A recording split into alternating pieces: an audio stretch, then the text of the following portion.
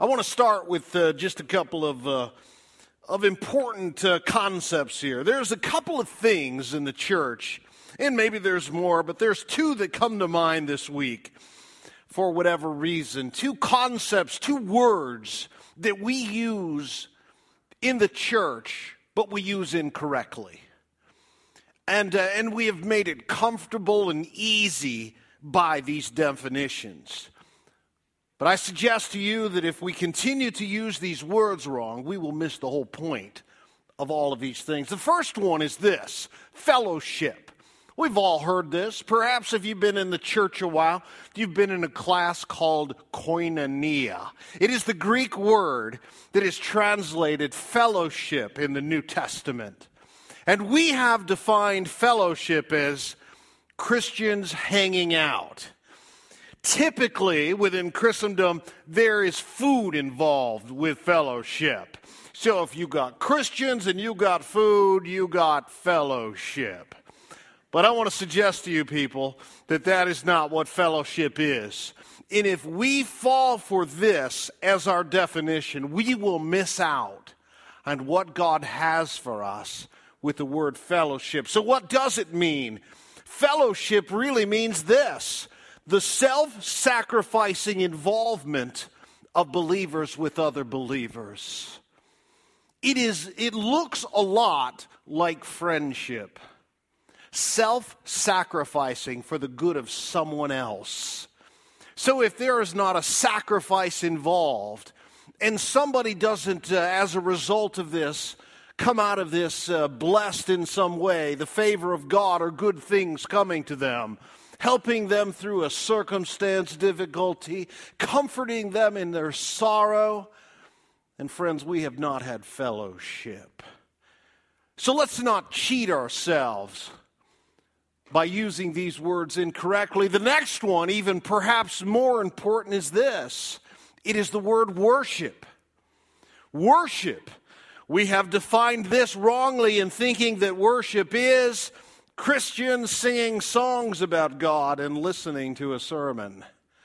It's true. I see heads nodding out there. It's true. This morning, by the way, was that not a great introduction of worship this morning? Pointing our hearts and our eyes right directly to God. And I hope that in some way your heart was engaged. Because the real definition of worship is this. Worship really means the expression of pure adoration of God. Worship is an expression of adoration. I wonder, I don't know about you, I was standing there singing my heart out here because it was all about God and His glory and His wonder of things we're going to talk about today. And I'm sorry, I'm bouncing today. I'm excited about this. I'll tell you what, this is some amazing things, because worship is why we were created. It's to know God as He reveals Himself to us, and as just a natural response of knowing God will be an adoration of God. And we all know what that looks like. We remember when you got married? You remember, ladies, you were standing just around the corner, and you were shaking a little bit. And it wasn't because you were afraid of anything. It was because of excitement. And even as you trembled around that corner, you were expressing an adoration for the person around. Something about that you appreciated so much about that guy, you wanted to spend the rest of your life with him. And guys, you just stood there in front of everyone. And she came around the corner, and you braced yourself, because somehow, some way, in the cartilage of your knees transitioned into pudding, and you were doing everything you could to hold it together. Even today, I saw Melanie a half hour before she arrived here at the church again, the second time this morning. And even when she walks in the door, and I just see her from a distance in the hallway, I'm like, wow, there she is. And you know what that's like. How do you express adoration? Lots of ways. Oh, there are ways you can jump and you could shout. But you could just stand there silently in awe in lots of ways. So how do we show our adoration to God? How do we express it? Well, we certainly can do that through singing, and especially if there's hymns or songs that point us to God. Singing about ourselves is not necessarily the best way to worship God. Now, singing about ourselves can talk about the common condition and the truths that God has revealed about us, how we can conquer. I'm not saying they're useless. I'm saying they can be greatly encouraging and teaching. But to reach out and show your adoration to God through song, through silence, through the expressing of thanksgiving. All these different ways. Now, we've talked about worship here, but you know what we're going to get? We're going to get a snapshot this morning of what worship is. So take a look with me, if you will, in Revelation chapter 4. And we're going to go fast just because I'm so excited about it. I keep talking. So you're going to have to keep up with me or throw something at me to slow me down here. All right.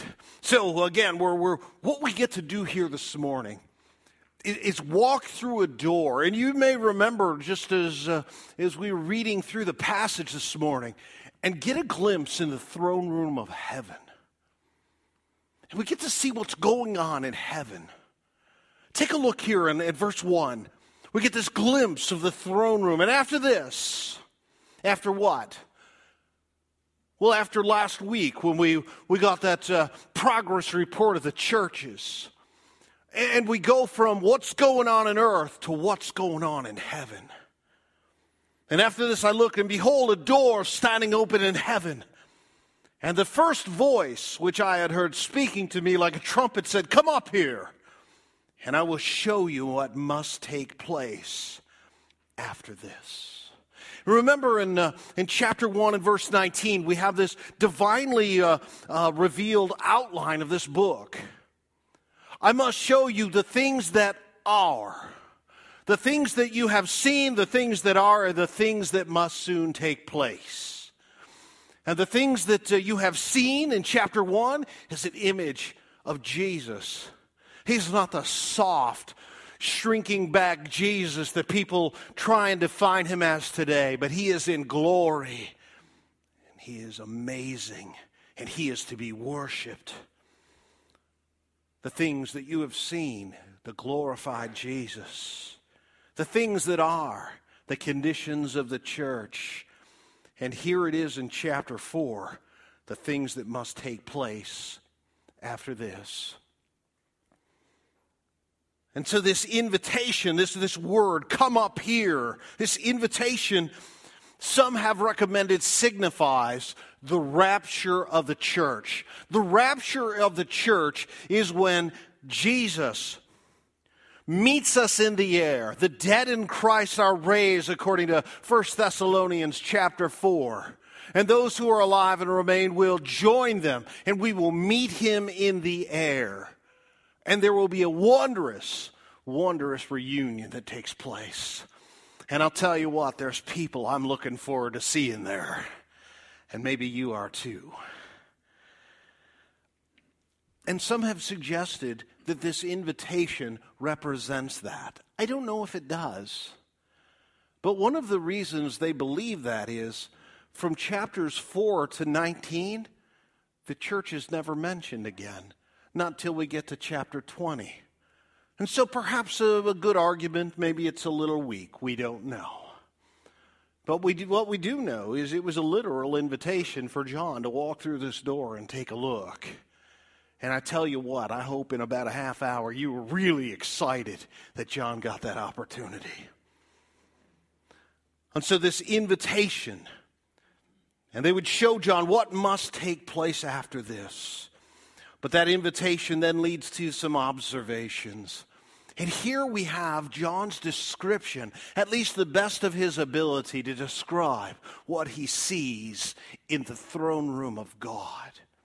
I want you to notice this, verse 2, "And at once I was in the Spirit, which likely, like Paul, out of the body, in the body, Paul didn't know.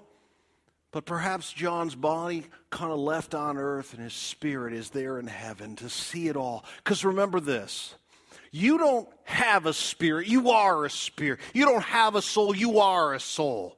What you have is a body, and it's temporary. So here is John now in heaven. And at once, and behold, I love that word, behold. It's like, you're not going to believe this.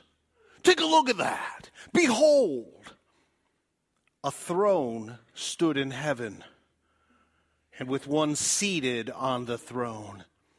And then like Revelation, we get a lot of imagery. We get a lot of like and as kind of stuff. It's like this. It's somewhat undefinable, but if I had to choose a word, it would be this. Take a look. With one seated, and verse 3, and he who sat there had the appearance of jasper. There's no explanation for jasper. We all know what that is. I know, you're like, stop it, we don't know, tell us. Jasper is a translucent, it's a stone that you can see through. And some commentators say, this jasper he's talking about is like a diamond. And suddenly we know what we're talking about here. What does a diamond look like? It can be cut and shaped in so many different ways. But the characteristic of a diamond that makes it so wow is when the light hits it. Ladies, you may remember when you first got a diamond and you looked at it all the time and you hold it up to the sun and this explosion of colors came from this ring. It was beautiful. And it was like that. It was like that. The appearance of jasper. And then carnelian, which is a red stone. And so you have this burst of a rainbow of colors, perhaps bouncing off of the ceiling, if there was one, but certainly off of everything else. Come on, you've done that, right? You're sitting in the living room and the sun comes in the window and it's reflecting off your watch onto the walls or something else, and there's just an explosion of colors. It reminds me of this little girl was walking in the parking lot with her father and stopped and looked down. In the parking lot, you've seen this before, somewhat of a puddle with oil in it. And the oil made a little rainbow. And she looked up at her dad and said, look, a broken rainbow, a smattering of colors. And so what we see immediately here is that the throne room is not boring. It is a heavenly discotheque going on in there. Colors everywhere. Can't believe I said discotheque in a sermon.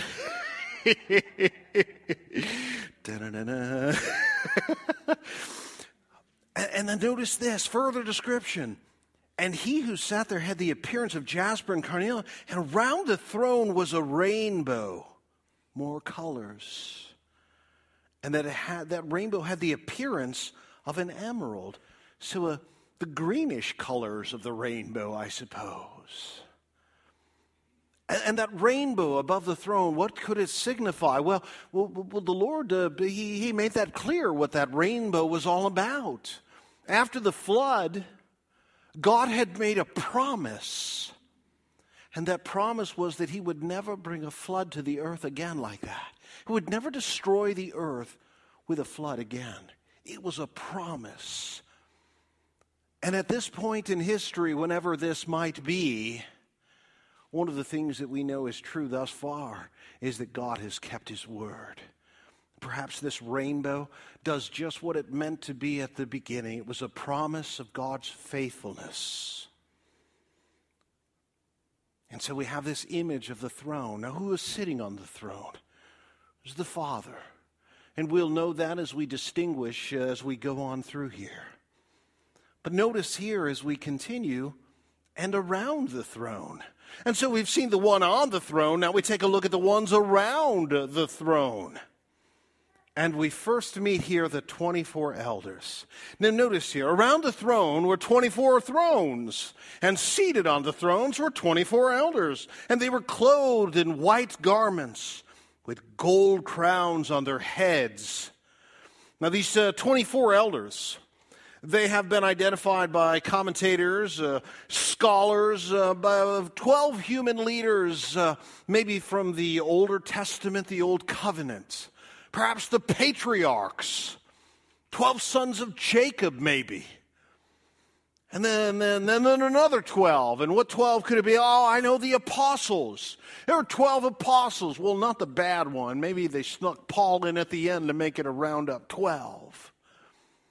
And there is no proof, explanation, evidence whatsoever of this. And so I sat at my desk Tuesday morning reading this going, Melanie, what does this mean? Because this is what makes the reading of Revelation scary. This is why those are the clean pages of the Bible. Nobody has notes in there because nobody has the guts to preach through it. Well, some don't. But I'll tell you, I was rethinking it. And Melanie actually suggested that. Well, you're the one that wanted to preach through this book. Figure it out.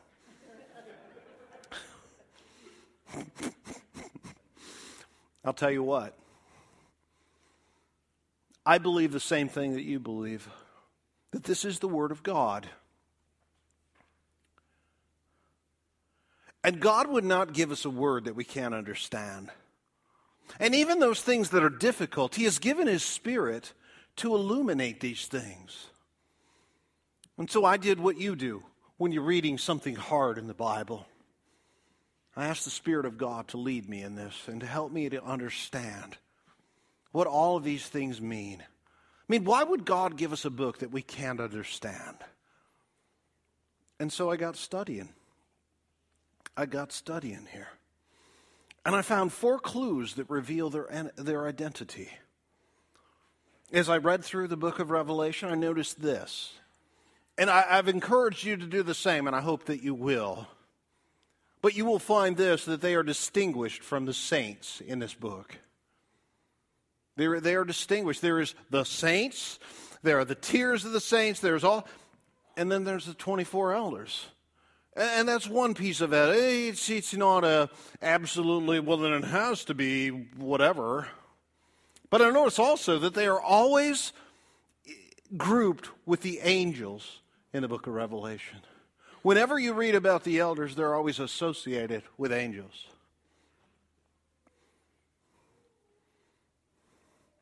Now, what are they wearing? They're wearing white, and they got gold crowns. And I know what you're thinking. Wait a minute, didn't we just read about that? About maybe the rewards?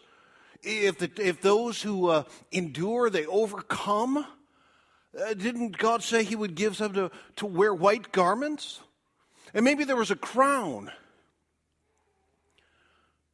And then you get out your trusty Strong's Concordance and look up that word. And you say, hey, wait a minute. The thing He promised them was a wreath crown. A wreath crown. Think of a wreath, all these plants weaved together to make a crown. The Greek word is Stephanos. If your name is Stephen, it has something to do with a crown. Okay? And that's not the crown He's talking about here. He's talking about a diadem. And you've heard that word somewhere before. It is the crown of those who are courageous and rulers. It's a different crown. So it kind of tells us it's not the saints. I mean, we talked about the rapture here. It's a different kind of crown. Well, who wears a gold crown? I mean, angels don't wear crowns, do they? Well, perhaps if you turn to chapter 6, we'll just throw it up here. Now I watched when the Lamb opened one of the 7 seals, and I heard one of the 4 living creatures, we're going to talk about those guys too, say with a voice like thunder, "Come!" And I looked, and behold, a white horse, and its rider had a bow, and a crown was given to him. Do you notice that word crown? It's not Stephanos, it's diadem. So apparently, more than just the saints are wearing crowns here. We'll talk about that when we get there, but it's a different kind of crown. And so this kind of identifies once again that it's not the saints. And the angels are certainly identified as white in Matthew. I mean, we know the Christmas story and the identification of these angels clearly that came. They're wearing white. Apparently, some angels wear gold crowns. But what about the number 24? It's one of those revelation things. You got 17 of these and 22 of those, and those numbers make no sense at all. But they do.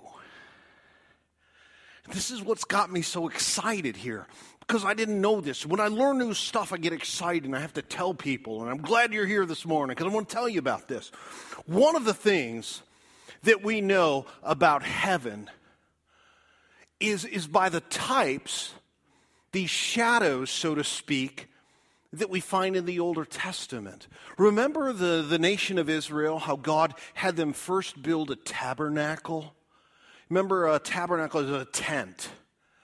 But even within this tent, there was this place where there was a giant curtain. And as you moved beyond the curtain, there was this place called the Holy of Holies. And inside the Holy of Holies was the Ark of the Covenant.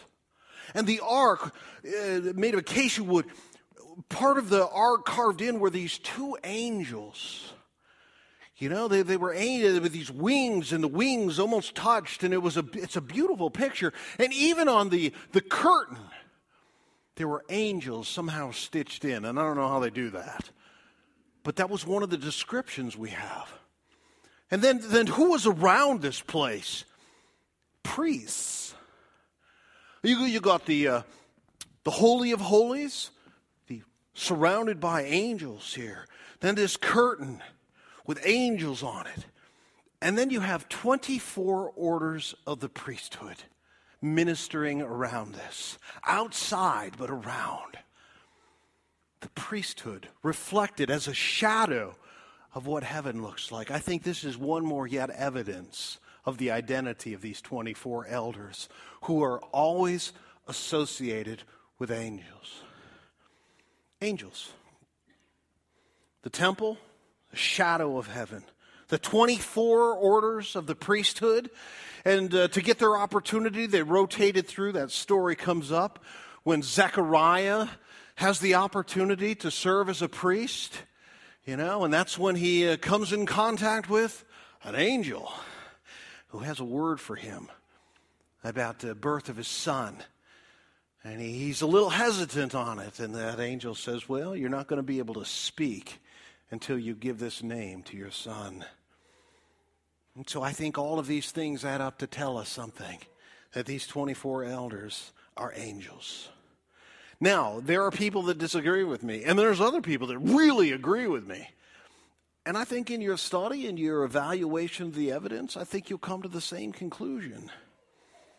But angels surrounding the throne.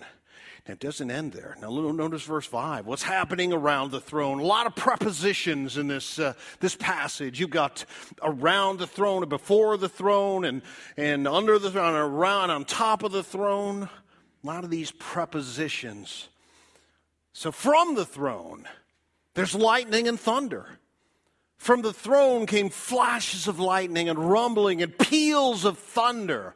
And this is all, of course, reminiscent of Mount Sinai when Moses went up to meet with God. And the people stood back, being sure not even to touch the mountain. And there was lightning and thunder, and it was awesome. And around the throne of God, there is the very same thing.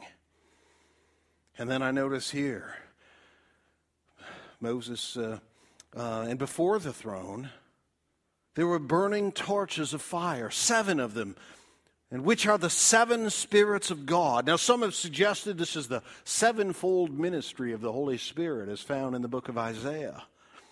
Remember that word 7 is about completion, perhaps the full presence, the full power. I don't know what it might be, but it references the Holy Spirit. In some way, this signifies the presence of the Spirit of God around the throne.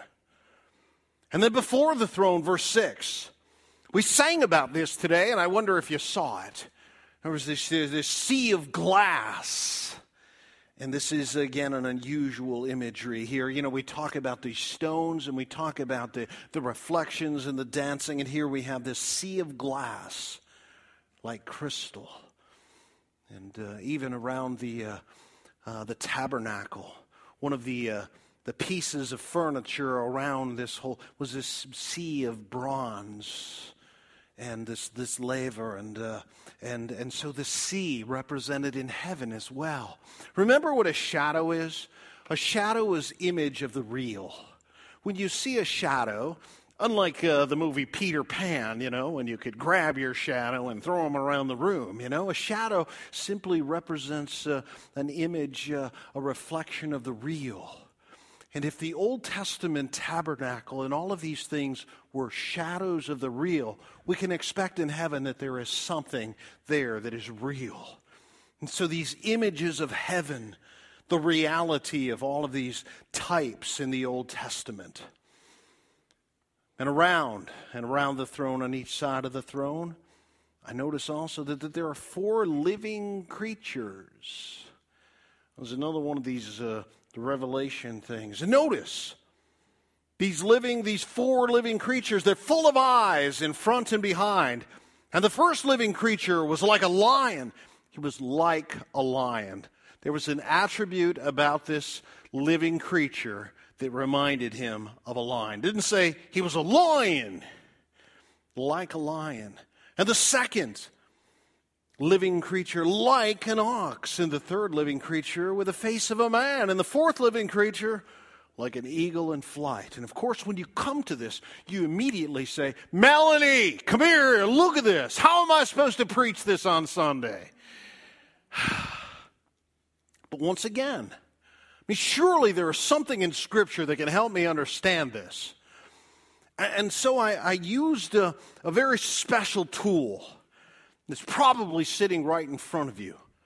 It's called a cross-reference. You know those little references, those little annoying things that get in the way while you're trying to read a verse, a little letter or a number or some kind of indicator? I actually have a tool on my computer that there's the text of the Scripture, and right next to it, a bunch of these cross-references. And so I looked at this verse, and then I looked on the other side, and I saw a reference.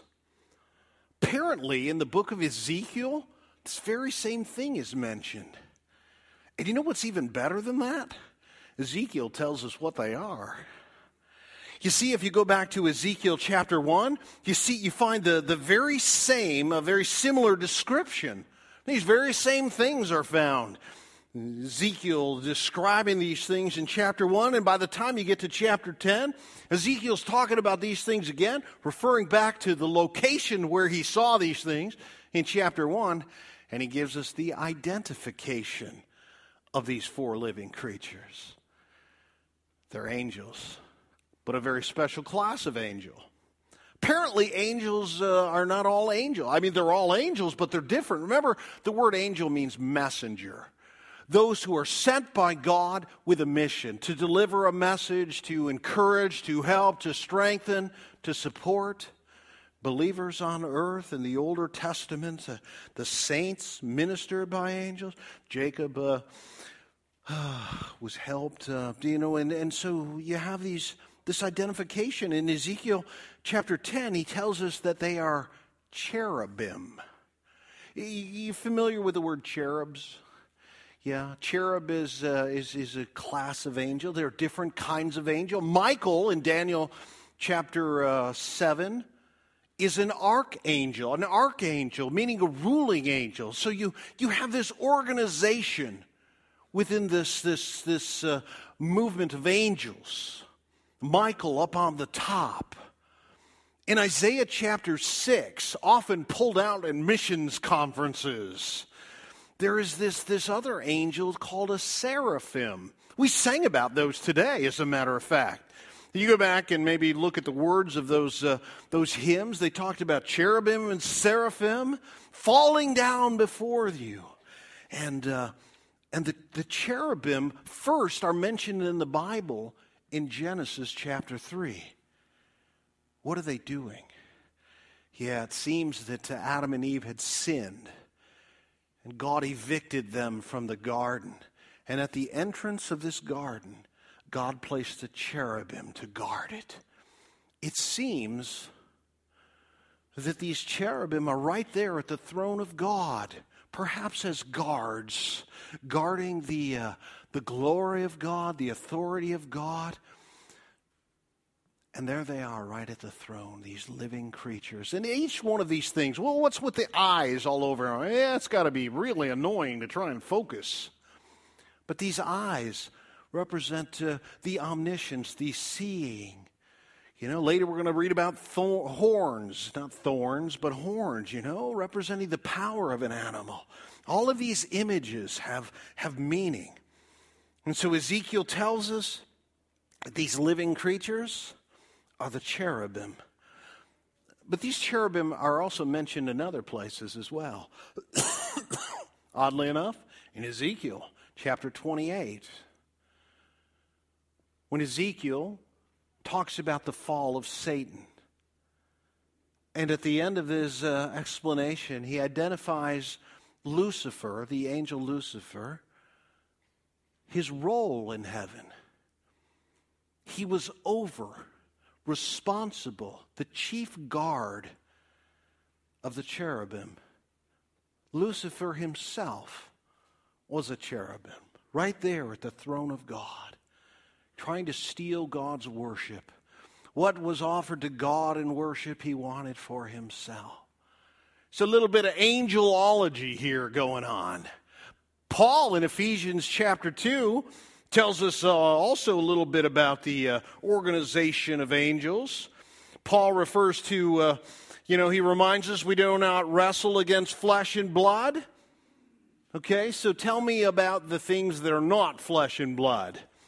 And Paul says, but against the rulers, against the authorities, against the cosmic powers over this present darkness, and against the spiritual forces of evil in the heavenly places. Classes of angels, all in the structure and organization of these ministering spirits. It's a lot to digest. Friends, I'm introducing this here, okay?